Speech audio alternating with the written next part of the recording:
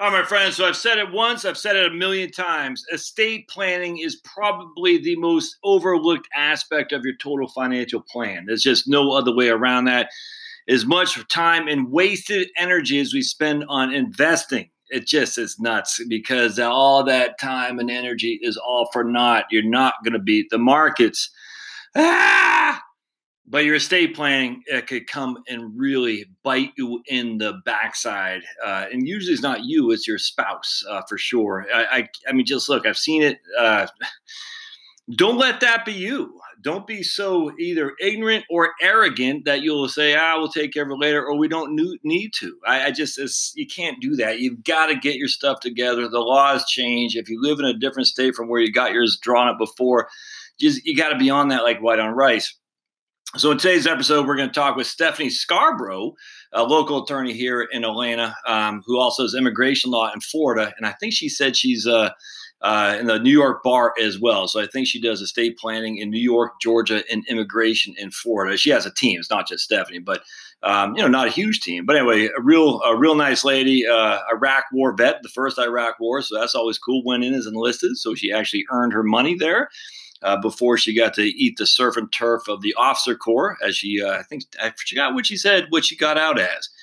When you get out in the enlisted, you ETS, enlisted terminated status. I don't know what it is in the officer corps. I just don't know what it's called. But anyway, OTS, officer terminated status. I don't know. But anyway. And so anyway, it's an interesting discussion. We talk a lot about estate planning in terms of things you need to do for sure, what a good estate planning attorney should do for you. I'm the one who said, to hire somebody, not so much use LegalZoom, because LegalZoom doesn't know the right questions to ask you. I hate to say it's just a software package. They can ask you the basic stuff. It's not enough. It's just not enough at all. And so I'm not to make this a sales pitch for Stephanie or any legal person, but it is, because you got to know what you're doing. And the only way you know what you're doing is to hire somebody who knows what's going on. So hope you enjoy the episode. As always, listen to the sponsors. Wherever you get this podcast, give me a thumbs up, a 5-star, and put some notes in there and listen through the whole thing. I've got Stephanie Scarborough and her scarboroughlaw.com, scarboroughlaw.com. I guess she has a YouTube channel, which I'm trying to get her to do more. But if you're interested in talking with an estate planning attorney here in Georgia, New York, or immigration law in Georgia and or New York and or Florida, give Stephanie a shout. All right, we'll see you next time.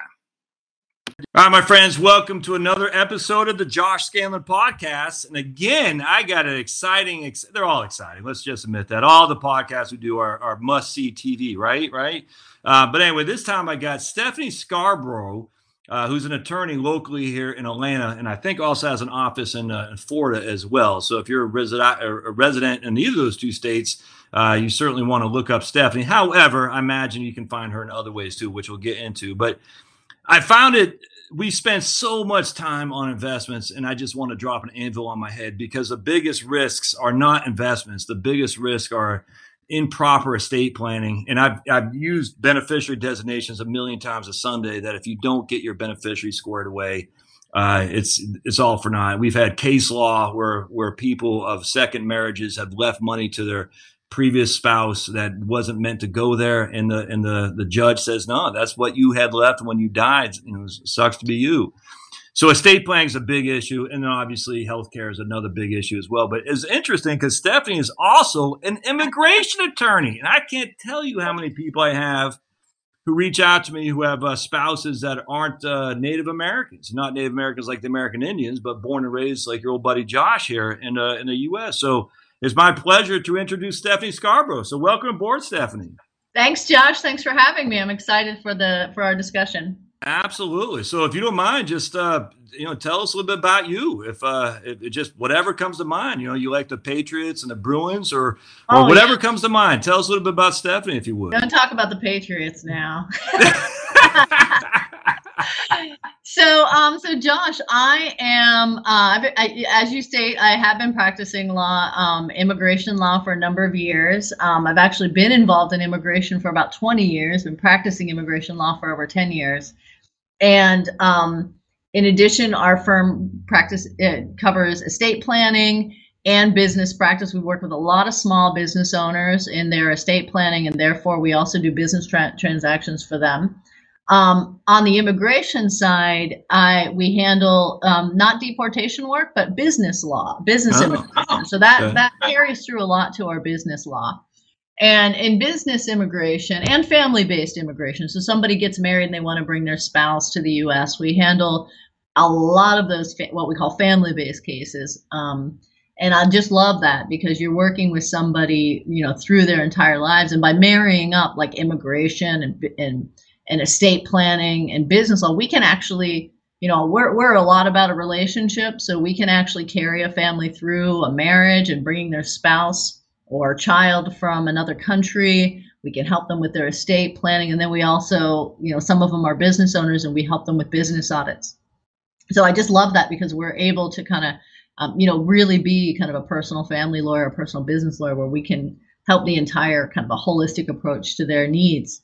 And that's what's most important to us is the relationships that we're able to establish with clients and also, help them kind of realize their dreams, just on immigration side, but also help them financially by effective estate planning. Personally, I'm an Army vet, so I was a Desert Storm. I'm a Desert Storm vet, and so that was in another lifetime, as you know, because that was a little long ago, right? Yeah. 90s. So a lot of my employees were not even born when I was coming back to Desert Storm. So I learned a lot of lessons through my military experience that I try to apply every day in terms of just caring for people and leadership and understanding what real people go through in their planning. Did you go in the military enlisted or officer, or how'd you? Yeah, I went in enlisted, and then I got a direct commission later on after Desert Storm. I got a direct commission. In fact, the GI Bill paid for me to go through my bachelor's. Okay, then I cool. Direct commission and stayed in the reserve, so I did active duty and reserve time. So I had a nice military career, and then I went to law school. In fact, I still use my GI Bill in law school. So really? Oh, yeah. Sweet. Yeah. So after high school, that's what I did. After high school, I just enlisted in the infantry. After high school, you just enlisted or what? Yeah, exactly. My father wasn't real happy about that. Yeah. So. But the GI Bill paid for my college too. So thank you, taxpayer. But at the end of the day, Stephanie, you and I both work for well less than minimum wage, if you know what I'm saying. So I appreciate the taxpayer, but I also think we deserved it. That's for sure. We kind of worked for it, right? We kind of worked for it. Mm-hmm. So did you retire or anything, or you get out after 8 or something like that, like 4 active, 4 reserve or something like that, or what'd you end up doing? No, I actually ended up total. I was in for like 17 years. Oh.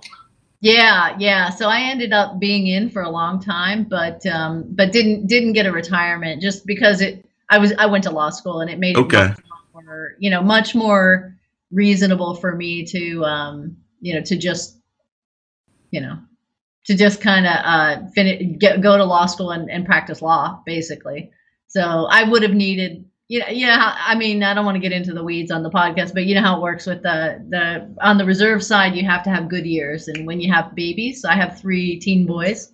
So when you have babies, you usually end up missing some drill weekend. So yeah, right on. Raising boys, I missed some time. So I didn't go through the retirement, but it was actually a good decision for me not to do that. Well, they've changed it now. Now it's sweet. You can put in, I think it's 12 now, and still get a partial pension and whatnot. You know what I'm saying? Mm-hmm. Anyway, so that, for another podcast, I guess. But finally, the DOD pulled their head out their butt and say, we're losing all these senior NCOs like you. Well, I guess you weren't an NCO anymore because they got 12 in and they're like, I don't want another 8, so they've changed that now. Are you familiar with that rule? I'm not, but I totally would have done it. I just aged out kind of. I couldn't go back once I got secure with the kids and everything. But absolutely, that's cool. I totally would have gone back. And also on a personal side, I'm also an avid cyclist. I get on the bike at least 10 or 12 hours a week, and just love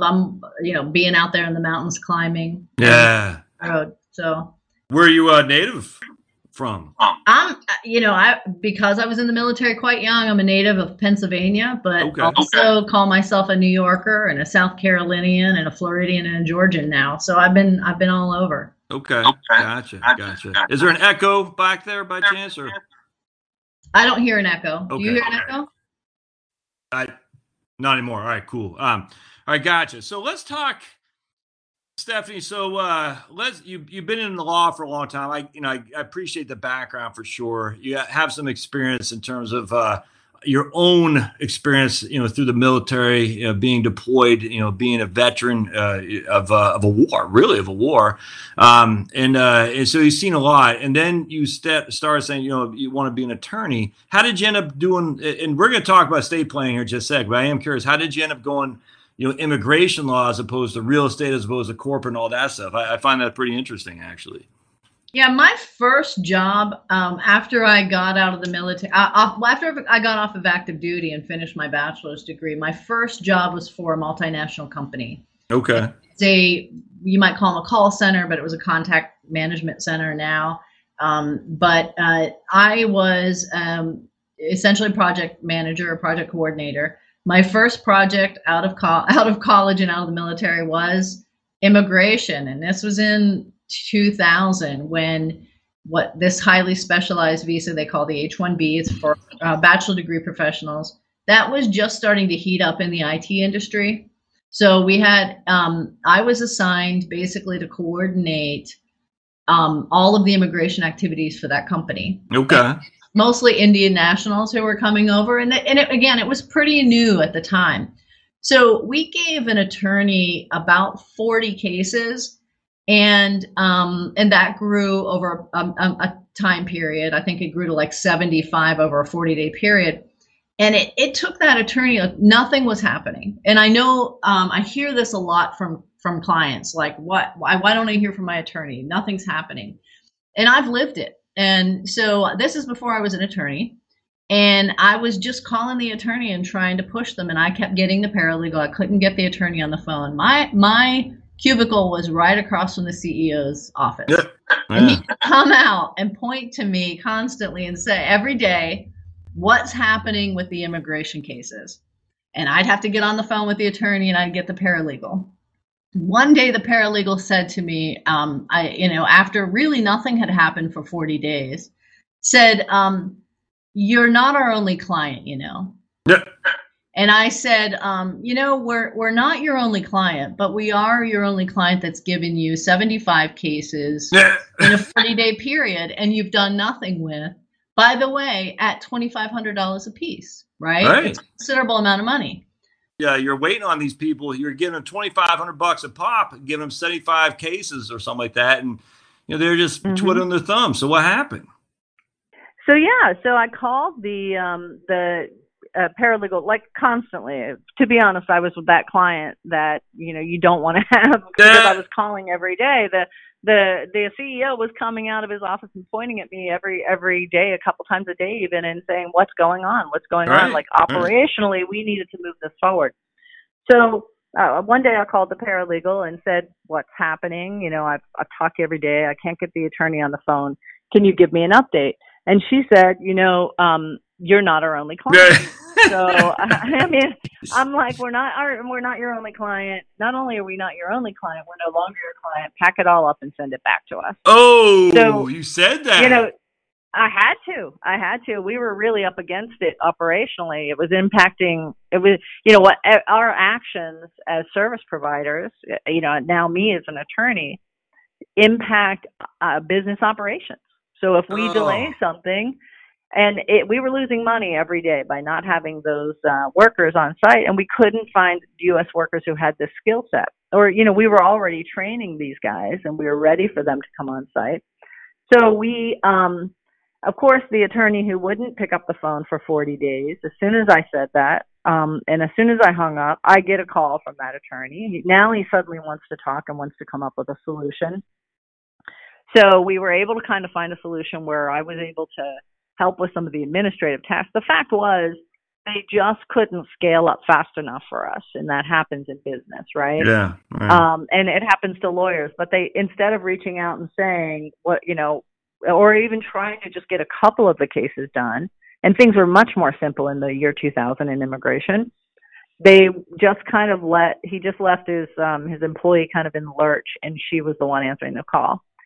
So that really drove me, that experience, not only to go to law school, because I learned a huge skill set through that process, but it also drove and shaped the way I try to practice. And that is, we get really, really busy, but we really try to focus on the operational needs of our business clients and the personal needs of our estate planning clients. So we really try to drive our entire practice on this client-focused model where we put ourselves in their shoes and try to deliver for them, because it's such a hassle dealing with attorneys. We know it's a hassle dealing with attorneys because we've been there. Right. So, it kind of drives what I do in terms of how I deliver the services. And it's not going to be, it's not going to be kind of that,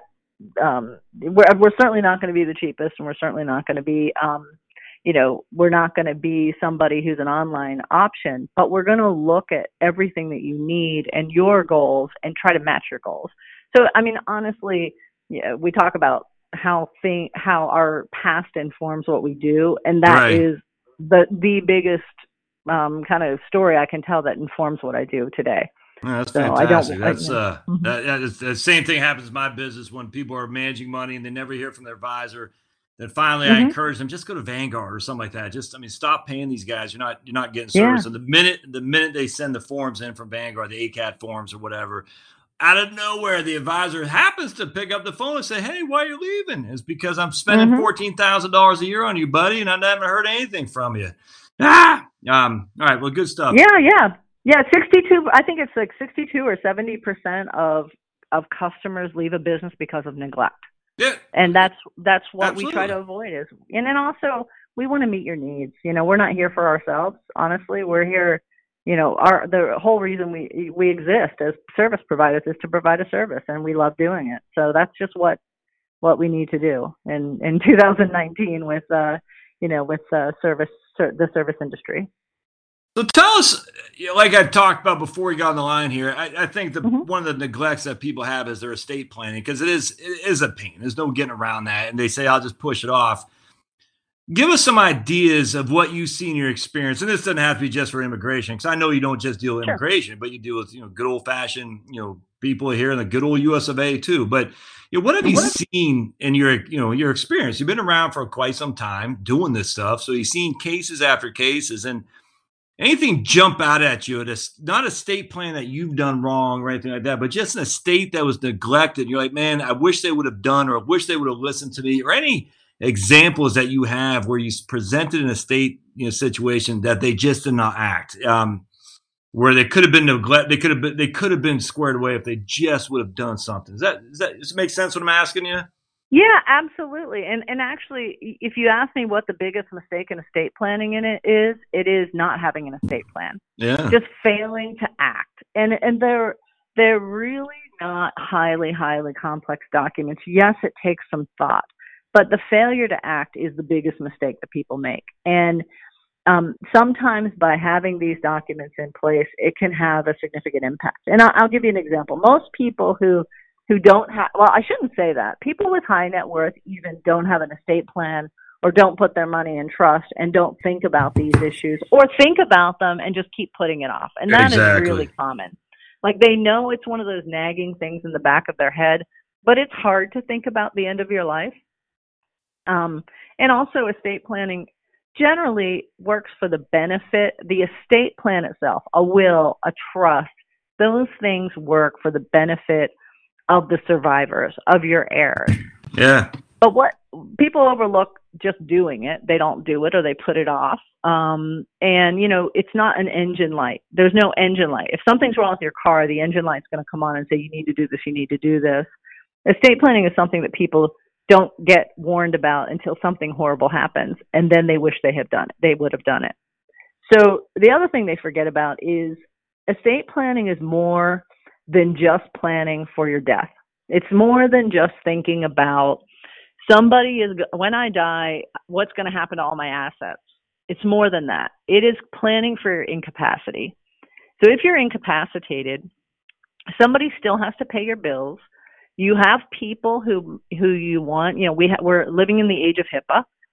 Which is the Health Information Portability and Accountability Act. Right, that's that little waiver, that little privacy notice you sign when you go to the doctor, saying we won't give your health information to anyone.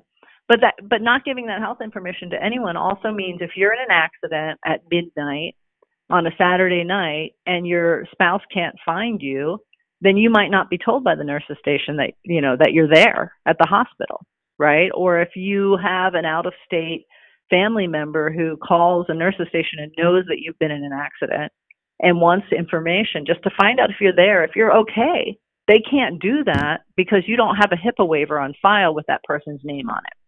So there are fundamental documents that can help you if you're incapacitated or you're injured. Somebody has to pay your bills. So if you're incapacitated, so you need a general durable power of attorney. Thinking about incapacity, what would happen if I were in the hospital for a week or a month and I needed someone to take care of my life? If you don't have an estate plan with a focus on incapacity, you don't have anybody who can do that because there are no legal documents authorizing that. Man, that's no, go ahead. No, that's the second mistake is don't just think about it as planning for death. Think about it as planning for your life. Incapacity. One of the things I say, Stephanie, is death is easy. It's incapacity that's the issue, and yet it's incapacity gets overlooked all the time because everyone's focused on death. If this happens, estate planning, my estate does X, Y, Z. And I always say, but what if you're not dead?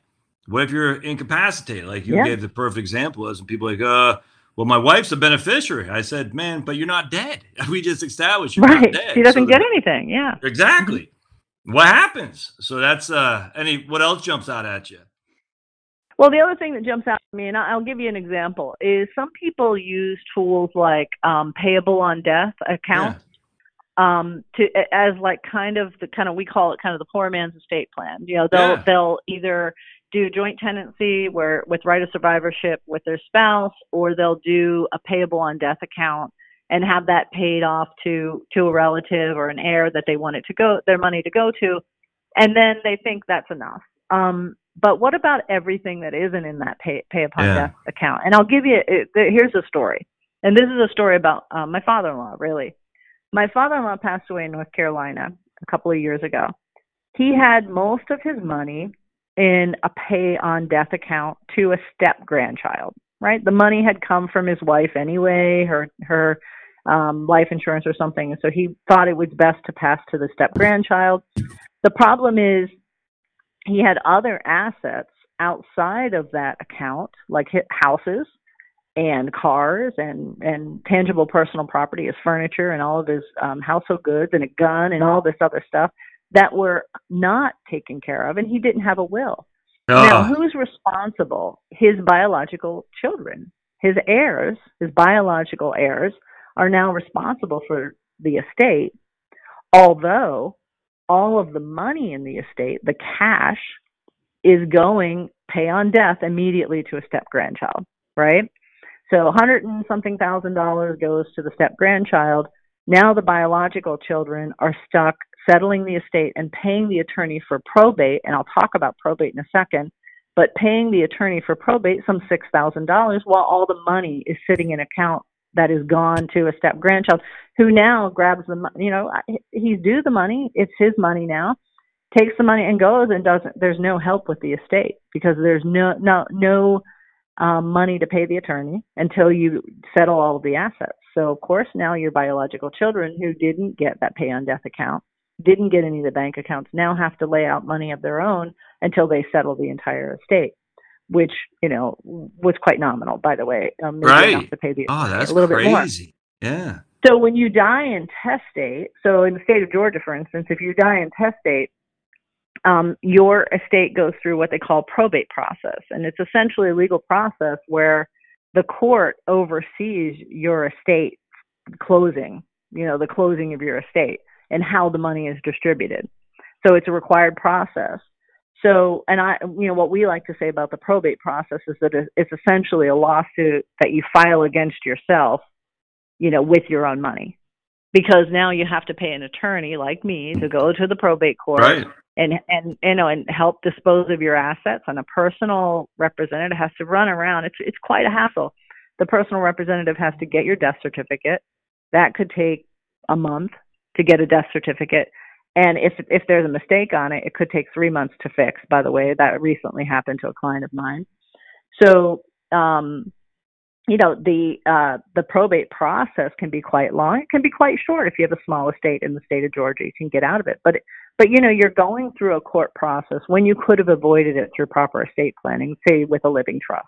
Yeah. So that's crazy. That I can only imagine the biological children are like, man, we're stuck with all this. There's not going to be enough. I mean, it might be enough just to make us, even Steven, but that kid's already, spending the money on friggin' beer and cigarettes. You know what I'm saying? And 22-year-old. Yeah, you're gone. You're going to party, right? Or whatever you do. But and also this was in North Carolina, and neither child lived there. So then you have to hire a probate attorney. Somebody has to clean out the house. Somebody has to pay for all of that, or you just walk away. But you don't want to just walk away. You want to try to, there are sentimental things in the house. Yeah, that's what I'm saying. Just walking away. I mean, you got stuff in there that's probably your own from when you were a kid. Oh, that's nuts. Exactly. That's so it's tough. And that's the kind of thing that can happen because, he thought everything would be just taken care of, I guess, right. And maybe didn't think about it at all, but it was actually quite complex. It took about 12 months to settle that estate, and that was not a huge estate. It just wasn't. And so people say all the time, I don't really have that much. I just need a simple will. Can I just go online and get a $50 will or something? And the fact is, that's not the case. That's not true, because you don't realize the total value of your assets. Number one, that's another mistake people make, is they don't know the value of their assets or where everything is, right? They don't have a list of where all of their accounts are, where all of their assets are, where all their liabilities lie. And, not knowing that means that the person who gets your estate at the end, your personal representative or your family member who has to deal with all of this, or even an attorney like me who's dealing with the probate issue, we have to try to figure out where all your assets are and where your life insurance is, and hope that, we get it all. So, and that we can find all of your heirs, for instance. So it can be quite complex. It's the other mistake people make, is just not even doing anything, not even listing out their assets. The thing about what you just said right there is one of the reasons I encourage folks to seek a real live human being for their estate planning, because yes, you can make it done. You can do it on LegalZoom or whatever the other ones are, NOLA, I don't even know what they are, but those softwares aren't going to ask you questions, or worse, relay personal stories of situations they've seen with their own very eyes. And I don't, and this is I don't know, it's kind of like one of those things, people spend more money or more time by far on like fantasy football or Facebook arguing politics than they would ever on the stuff that actually matters. And so when I say, well, you got an estate plan, oh yeah, I got the LegalZoom. And I'm like, when did you do it? 15 years ago. And I guess that's better than nothing, but I'll give you a story about that too. The Forsyth County, Georgia, probate judge has a story on his blog that tells the story of a guy who did one of those online, or whatever the disc at the time, probably wills, and that would have been fine. He would have listed all of his heirs, who he wanted to get the estate and his tangible personal property. The problem was, when he printed it out, he missed a page. And he missed the page that had the designated beneficiaries on it. He just didn't print it out completely. It was notarized and signed. Everything else was proper. And the judge said, I would have loved to honor it, but this is the danger of not having, and I know a lot of people say this is really self-serving, a lawyer saying you should get a lawyer. Right. But the reason you get a lawyer is we're responsible. If we make a mistake, you sue us later. We made a mistake, but if you make a mistake and your printer doesn't print out the most important page of the will, the judge can't honor that will, and now it's junk, and now that it goes by intestacy. By the way, in the state of Georgia, most people think, I think it's common thought that people say, well, if I die without a will, my spouse will take everything, and then after my spouse dies, it will fall to my children. And that's not true. In the state of Georgia, it's equal amongst your children and your spouse. So if I have 2 kids and a spouse, then my estate's going to be split 3 ways. And it's not going to all go to my spouse. So where most people wait, hold on a second. So in Georgia, if you died intestate, whatever it's called, without your a will, husband doesn't get everything? Half of it goes to the Correct. Kid? Wow. It'll get split equally between your child and your children and your spouse. Let me ask you a question on that, Stephanie. So say you're on the deed, all right? So, let's say your husband's Bob. Mm-hmm. We'll say there's Bob and Stephanie are on the deed of the home, and you got $200,000, and then say the house is worth $200,000, and you got $200,000 in a CD that's in your name only. Does the $200,000 house go to Bob, and then the $200,000 CD it gets split up between your 2 kids, or is it? How does that work? You see what I'm saying? Right. So the CD will get split 3 ways. Okay, generally. 3 ways. Gotcha. So it's your entire estate. So the house is probably held joint tenants with rights of survivorship. So that would pass to the spouse, right? Okay. But most likely that's held if it's held that way. Sometimes one spouse may have acquired the property before they got married. Exactly. And it's only in one name. Now that's a more common issue. Is if you have a house that's in one spouse's name and they pass away, now you have the full value of a $200,000 house plus $200,000 in a CD split between your spouse and children instead of as crazy. You intended. Yeah. So the spouse thinks, well, that's okay. At least I have the house and some cash to pay the mortgage because I never worked because my spouse worked.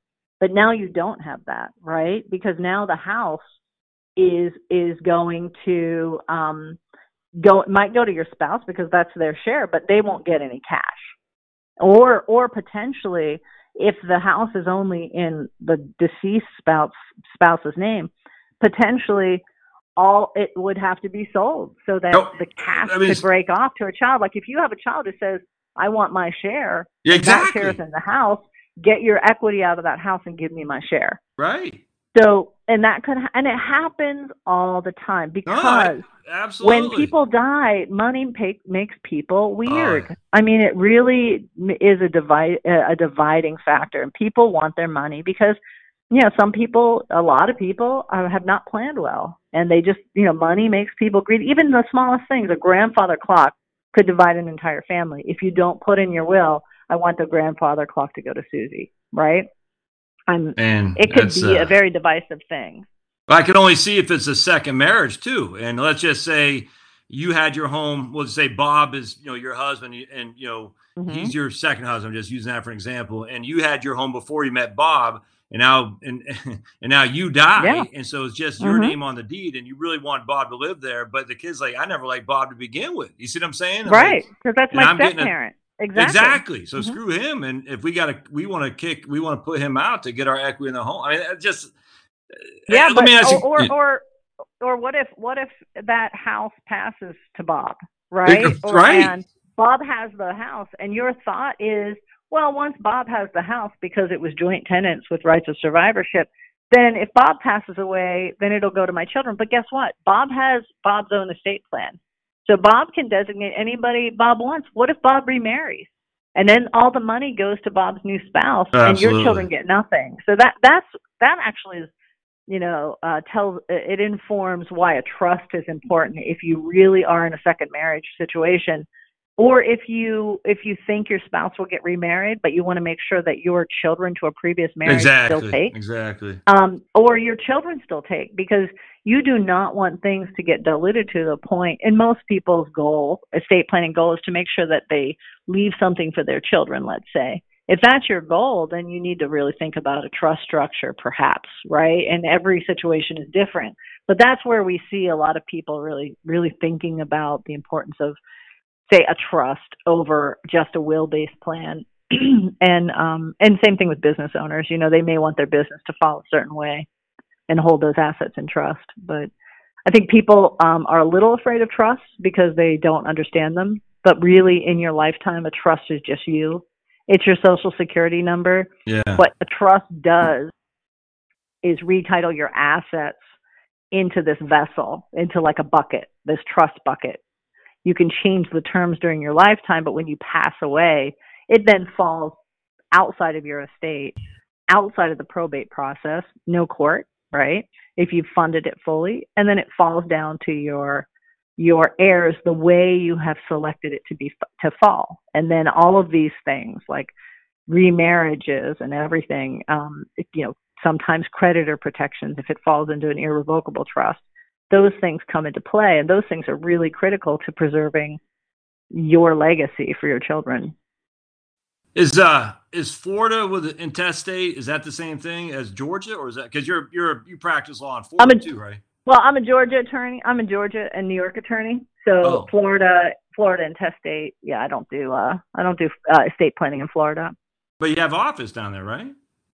Yeah, there we only do immigration law. Okay, so we only do federal law there. Mm-hmm. How we about have New Florida York? Lawyers down there, but okay. In New York, we have a basically virtual practice for New York. So we help some New Yorkers, but through our virtual practice. Is the intestate in New York similar to Georgia? No. The surviving spouse let me answer your question. Florida can't give Florida legal advice. Understood. But, intestacy is different in Florida, so the entire state would go to the surviving spouse, for instance. Okay. New York is a little different because New York actually allows for a marital share. So there's a portion of the estate that the spouse will automatically get. We just don't have that in Georgia. Okay.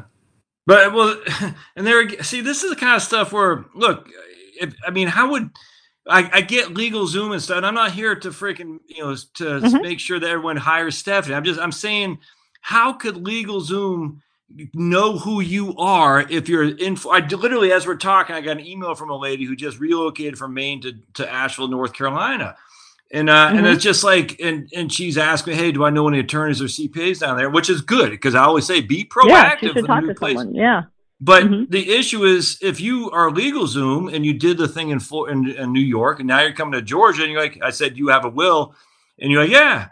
Well, if you didn't tell me that you relocated, it might not work the way you think it did, because where you had drawn it up change is different now than down here in Georgia. You know what I'm saying, Stephanie? Right, exactly. And most of the time a will is going to be honored when you move, but you absolutely, when you move, you want to check in with a local attorney, and just get it updated. It's not that expensive, and it's so important to just have everything updated.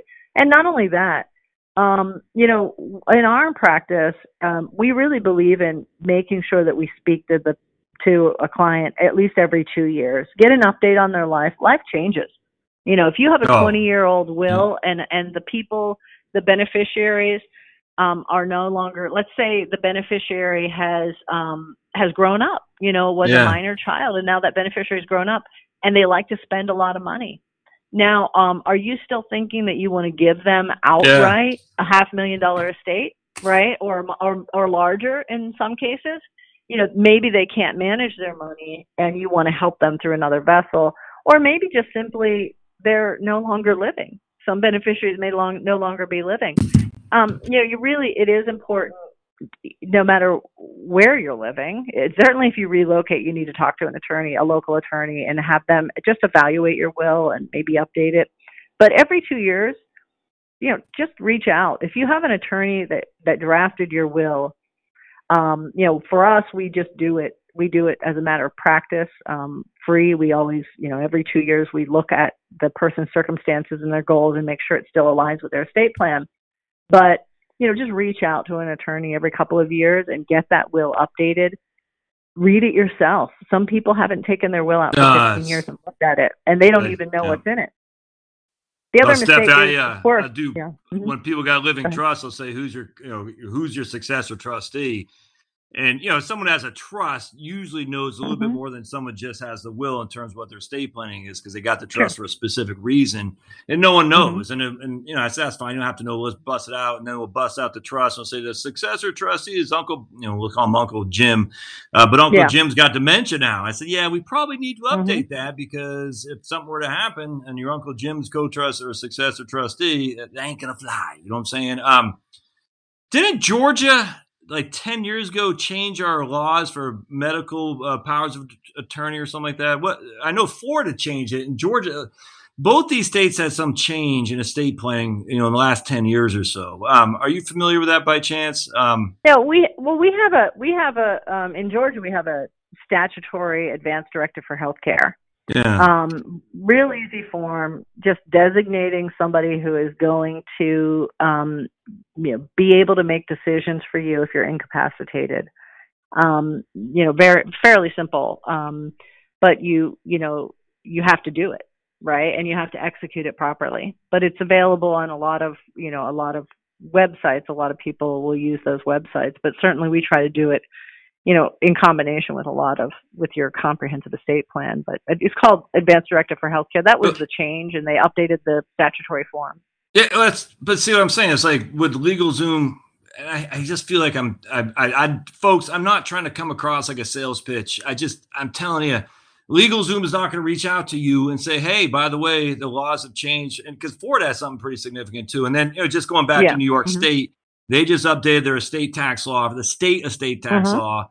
Right. And no one's going to reach out to you from a computer program and say, hey, you got this money that's going to be subject to XYZ estate tax, XYZ in Pennsylvania. We got inheritance tax. New Jersey just had massive changes to their estate tax law, but they still have inheritance tax. No LegalZoom is going to talk to you. Now, with that said, Stephanie, I got to tell you, just because you hire an attorney to draw it up doesn't mean that attorney's as competent as like Stephanie would be here. Because I'll give you an example. I had these folks in South Jersey when I was working at Philly, and she thought she had set. And back then, New Jersey, you only had $675 that you could transfer without subject to the New Jersey estate tax. And this is only probably 8 years ago. Long story short, they thought they had an irrevocable trust set up, to avoid the estate tax. And if you looked at the first page of the flipping trust, it said this trust can be revoked by the grantor, and the grantor was them. And they had an attorney draw that up, and that is like it's kind of like in financial planning. We got a lot of bad financial planners out there. We have some good ones. We have a lot of bad ones. And unfortunately, the same thing goes to law. So somebody says, well, I don't trust any of those guys anyway. And it's just too bad, because there are a lot of good attorneys out there. There are a lot of good financial planners. And if to throw them all in with some of these incompetent fools is, I just think it's putting yourself at, not you, Stephanie, but the listener here, at undue risk for sure. That's too bad.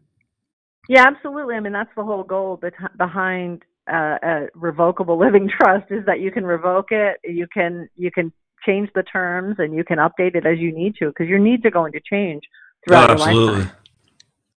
Do you help so the big thing is an unfunded trust, and I've seen this a million times a Sunday, and that ticks me off.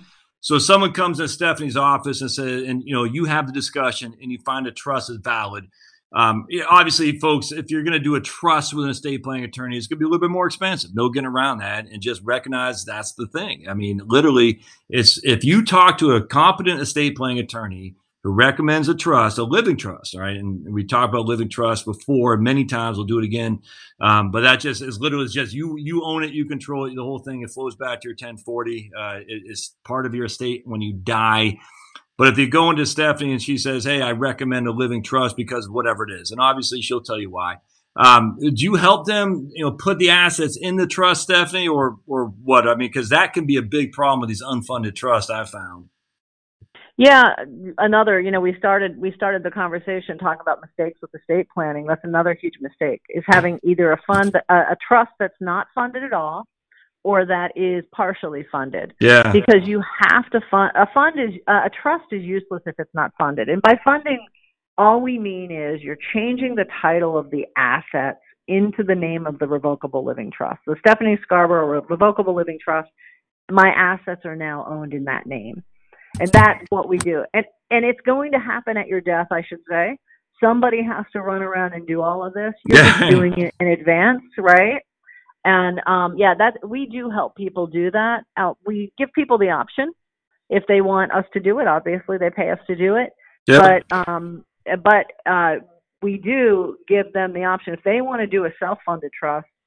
Then we're probably going to harass them almost. We're going to call them and make sure they funded that trust. We have actually an asset and liability spreadsheet that we give them where they can mark off what's been funded, and then we want to check back with them. Oh, okay. Sometimes cool. it takes them 2 or 3 months, but we want to see, hey, send us your updated Oh, that's spreadsheet. fantastic. Tell us what you funded into the name of the trust. And then we also want them to put that into their binder, the deeds or the bank statements and everything that they've transferred into the trust into the binder, so that when we do meet with them in a year or two, depending on their circumstances, then we can see what's been funded. Yeah. And we can make recommendations. Even if they don't pay us to fund it, we want to follow up and make sure it is funded. And I can tell you, I have clients who haven't funded their trust, and they've come back to me because they didn't want to pay extra money. It's a lot of running around. It really is. For people who own a substantial amount of assets, there's a lot of work to be done, mostly administrative work. So we've had people who just couldn't get everything funded and just came back to us after 6 months or so and said, "Can I just pay you guys to do this? Right. Just do it." Right. And especially business owners who are already busy, they need help. Right.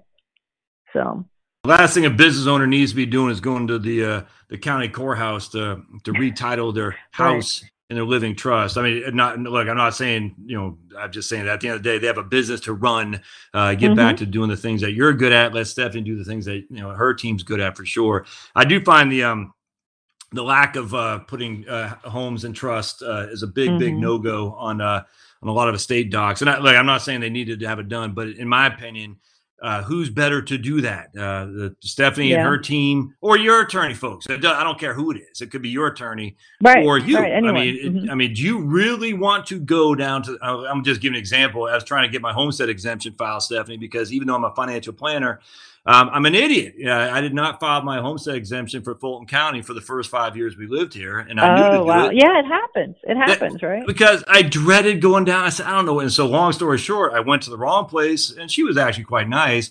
And then I had to go get this other paperwork. So it took me. It was a lot.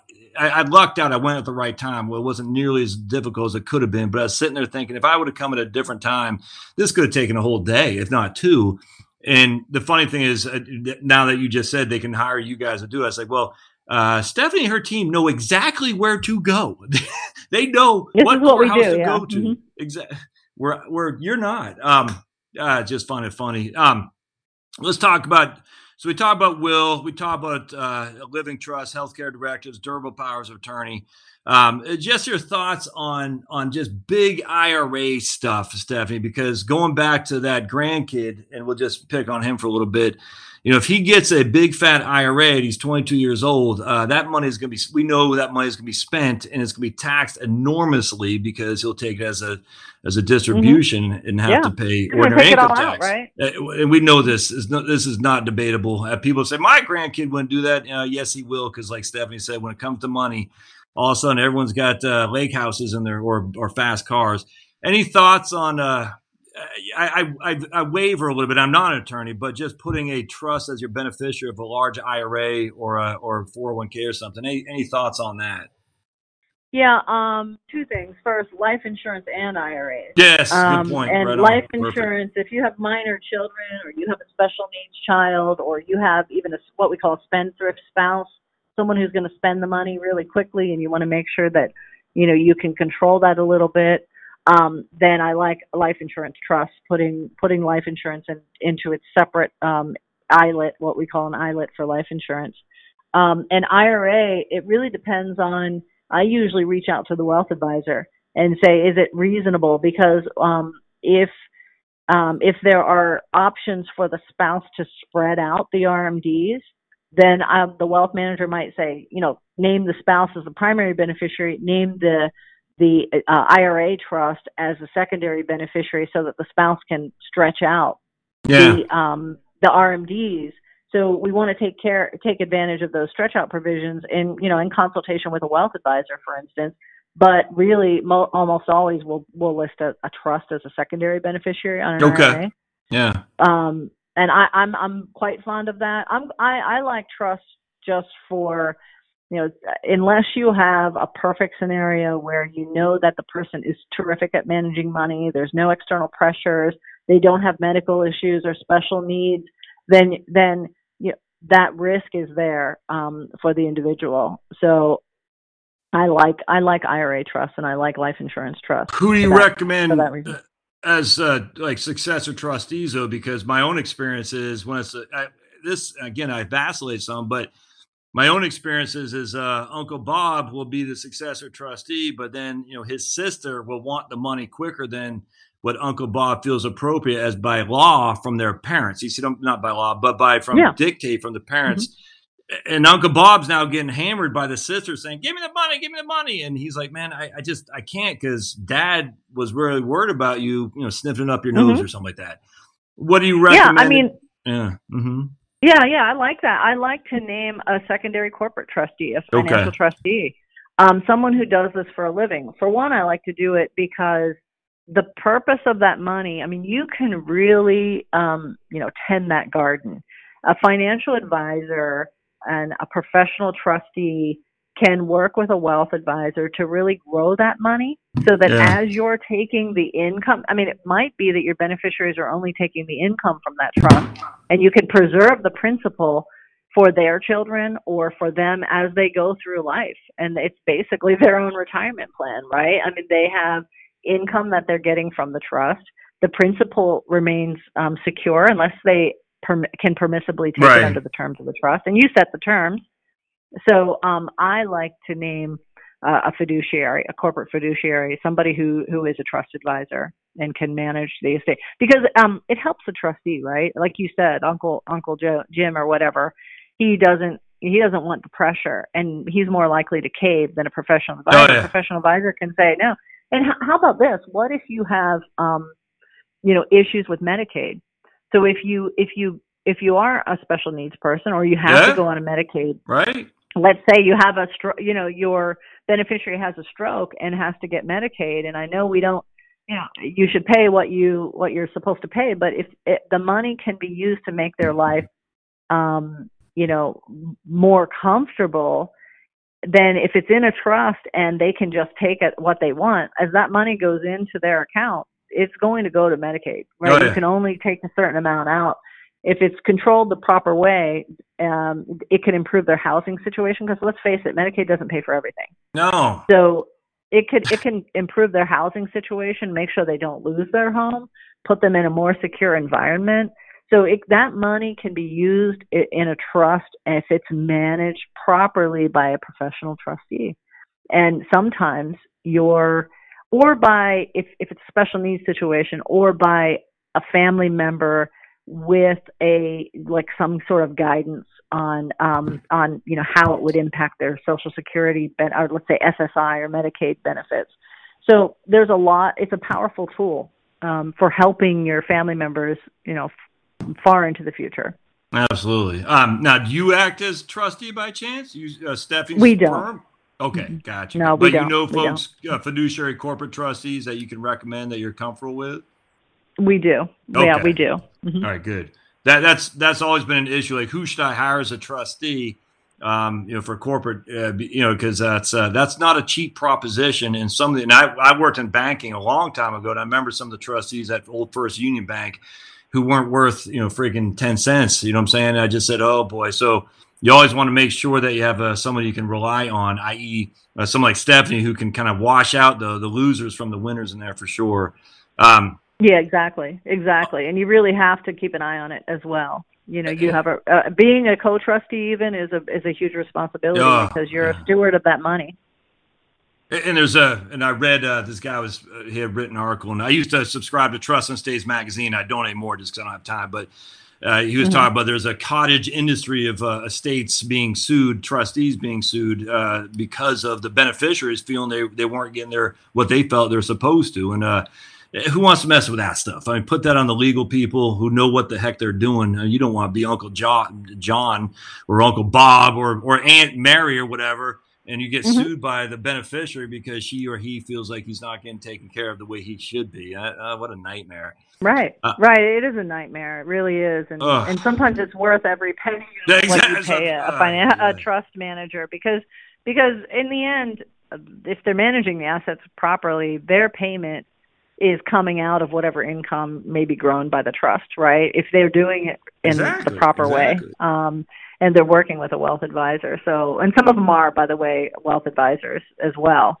So if they're managing the assets properly, then it's going to be taken care of. And it's such a valuable asset to have. I should say that an irrevocable trust. So when a trust, a living trust, which is revocable, meaning I can change the terms during my lifetime, when I pass away, that trust, in most circumstances, becomes irrevocable. Right. The terms are set by what I said the terms were before I died.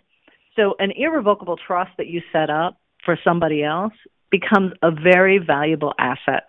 And I should say it's not even a personal asset. But the reason I say that is it can be insulated from divorce, creditors, sometimes from bankruptcy. Yeah. It can be insulated from a lot of life circumstances that we face every day. That is like really critical because I have a colleague who went through a personal bankruptcy, but her grandmother had gotten an irrevocable trust from her grandmother's estate, and that money was there for her, so she wasn't destitute and was able to start again and start fresh. We used to we used to call it, Stephanie, that the trust will protect your heirs from creditors, predators, in-laws, and outlaws. And I always thought that was pretty funny because exactly right. I mean, and I hate to say it, but a transfer on death or a payable on death arrangement won't do that for sure because there's always going to be someone snooping around at the money. When lastly, just real quick, I've got to go to physical therapy because I had rotator cuff surgery. Yay! But I'll get out here in just a second. One more question, real quick. So let's just say someone hires. This is specific to your firm, and I just go back to my. I have a wife and 4 kids, and my oldest at Georgia Tech. My youngest are still children. I mean, they're all children, of course, but you know how it is. Sure. And when you got 3 teens. The nice thing about having an attorney that's local and present, that you can see the face as a human being, is what I say, Stephanie, is that if I get killed, my wife will know to go to our attorney. You know what I'm saying? And I imagine you would do the same thing. It's like, look, or if she gets killed, I say, I don't know what the hell to do. You know what I'm saying? To settle this stuff. What do I do? Well, I just go to the person who drew it up, which is Stephanie Scarborough's law firm. I'm just saying, look, I call up and I get Bailey on the horn. I said, Bailey, this is Josh Scanlon. My wife just died. I got some insurance. I got these kids. I don't know what to do. Can you help me? And I hate to put words in your mouth, but I imagine you and your team are going to get on that like white on rice to make sure that the burden is removed to some degree off the surviving spouse. Does that make sense what I'm asking or stating Absolutely. there? Absolutely. And that's the probate process if you don't have a living trust. And it's the probate process if you have a will or don't have a will. But it's if you have a living trust, there's still things that have to be done to transfer the asset. And by the way, just the fundamentals of getting access to the bank account, of doing those things, of making sure if you're incapacitated, the durable power of attorney is working. And, just that's what we're here for. And that is really, I don't want it to be a commercial again, because this is about educating people. And that's what we're here to do, is make sure people understand that whomever your advisor is, whether it's us or somebody else, make sure that you have a good relationship with them and you don't disappear for 5 years and not talk to them. When you walk in with your estate planning binder, or you even give me a call on a Saturday night at midnight and I get a message saying that something horrible has happened, I can look at your documents and know exactly what to do, and we can jump in and help. And that's really the key is support for our clients. So absolutely. And any attorney that you're working with who's kind of your personal family attorney should be able to do that. Well, tell folks how they can get a hold of you, Stephanie, if you don't mind. So you can get a hold of me at scarboroughlaw.com. You can also call our office at 678-257-1808. We're on social media also. You can reach out to me at Stephanie Scarborough on Instagram. That's my personal Instagram page if you want to see some of my great cycling adventures. And we're on Facebook at Scarborough Law, Georgia. I'll put links in the show notes, and Stephanie has a YouTube channel, Stephanie Scarborough. I'll put links to the show notes that I've encouraged her to activate that more. She got 4 videos now, but one was actually pretty popular on the H4EAD. I don't have time to talk about it right now, but that was a very popular. So if you're someone who's interested in H4EAD, this is a place you'd want to check, because she had 26,000 views in the last 5 months' time, and Stephanie only has 3 other videos, which tells me there's a lot of information about H4EAD. But anyway, Steph, this is fantastic. Much obliged for you being on this call. Hang tight after we're just done, because I want to just say thank you offline here. So hold on just a second, okay?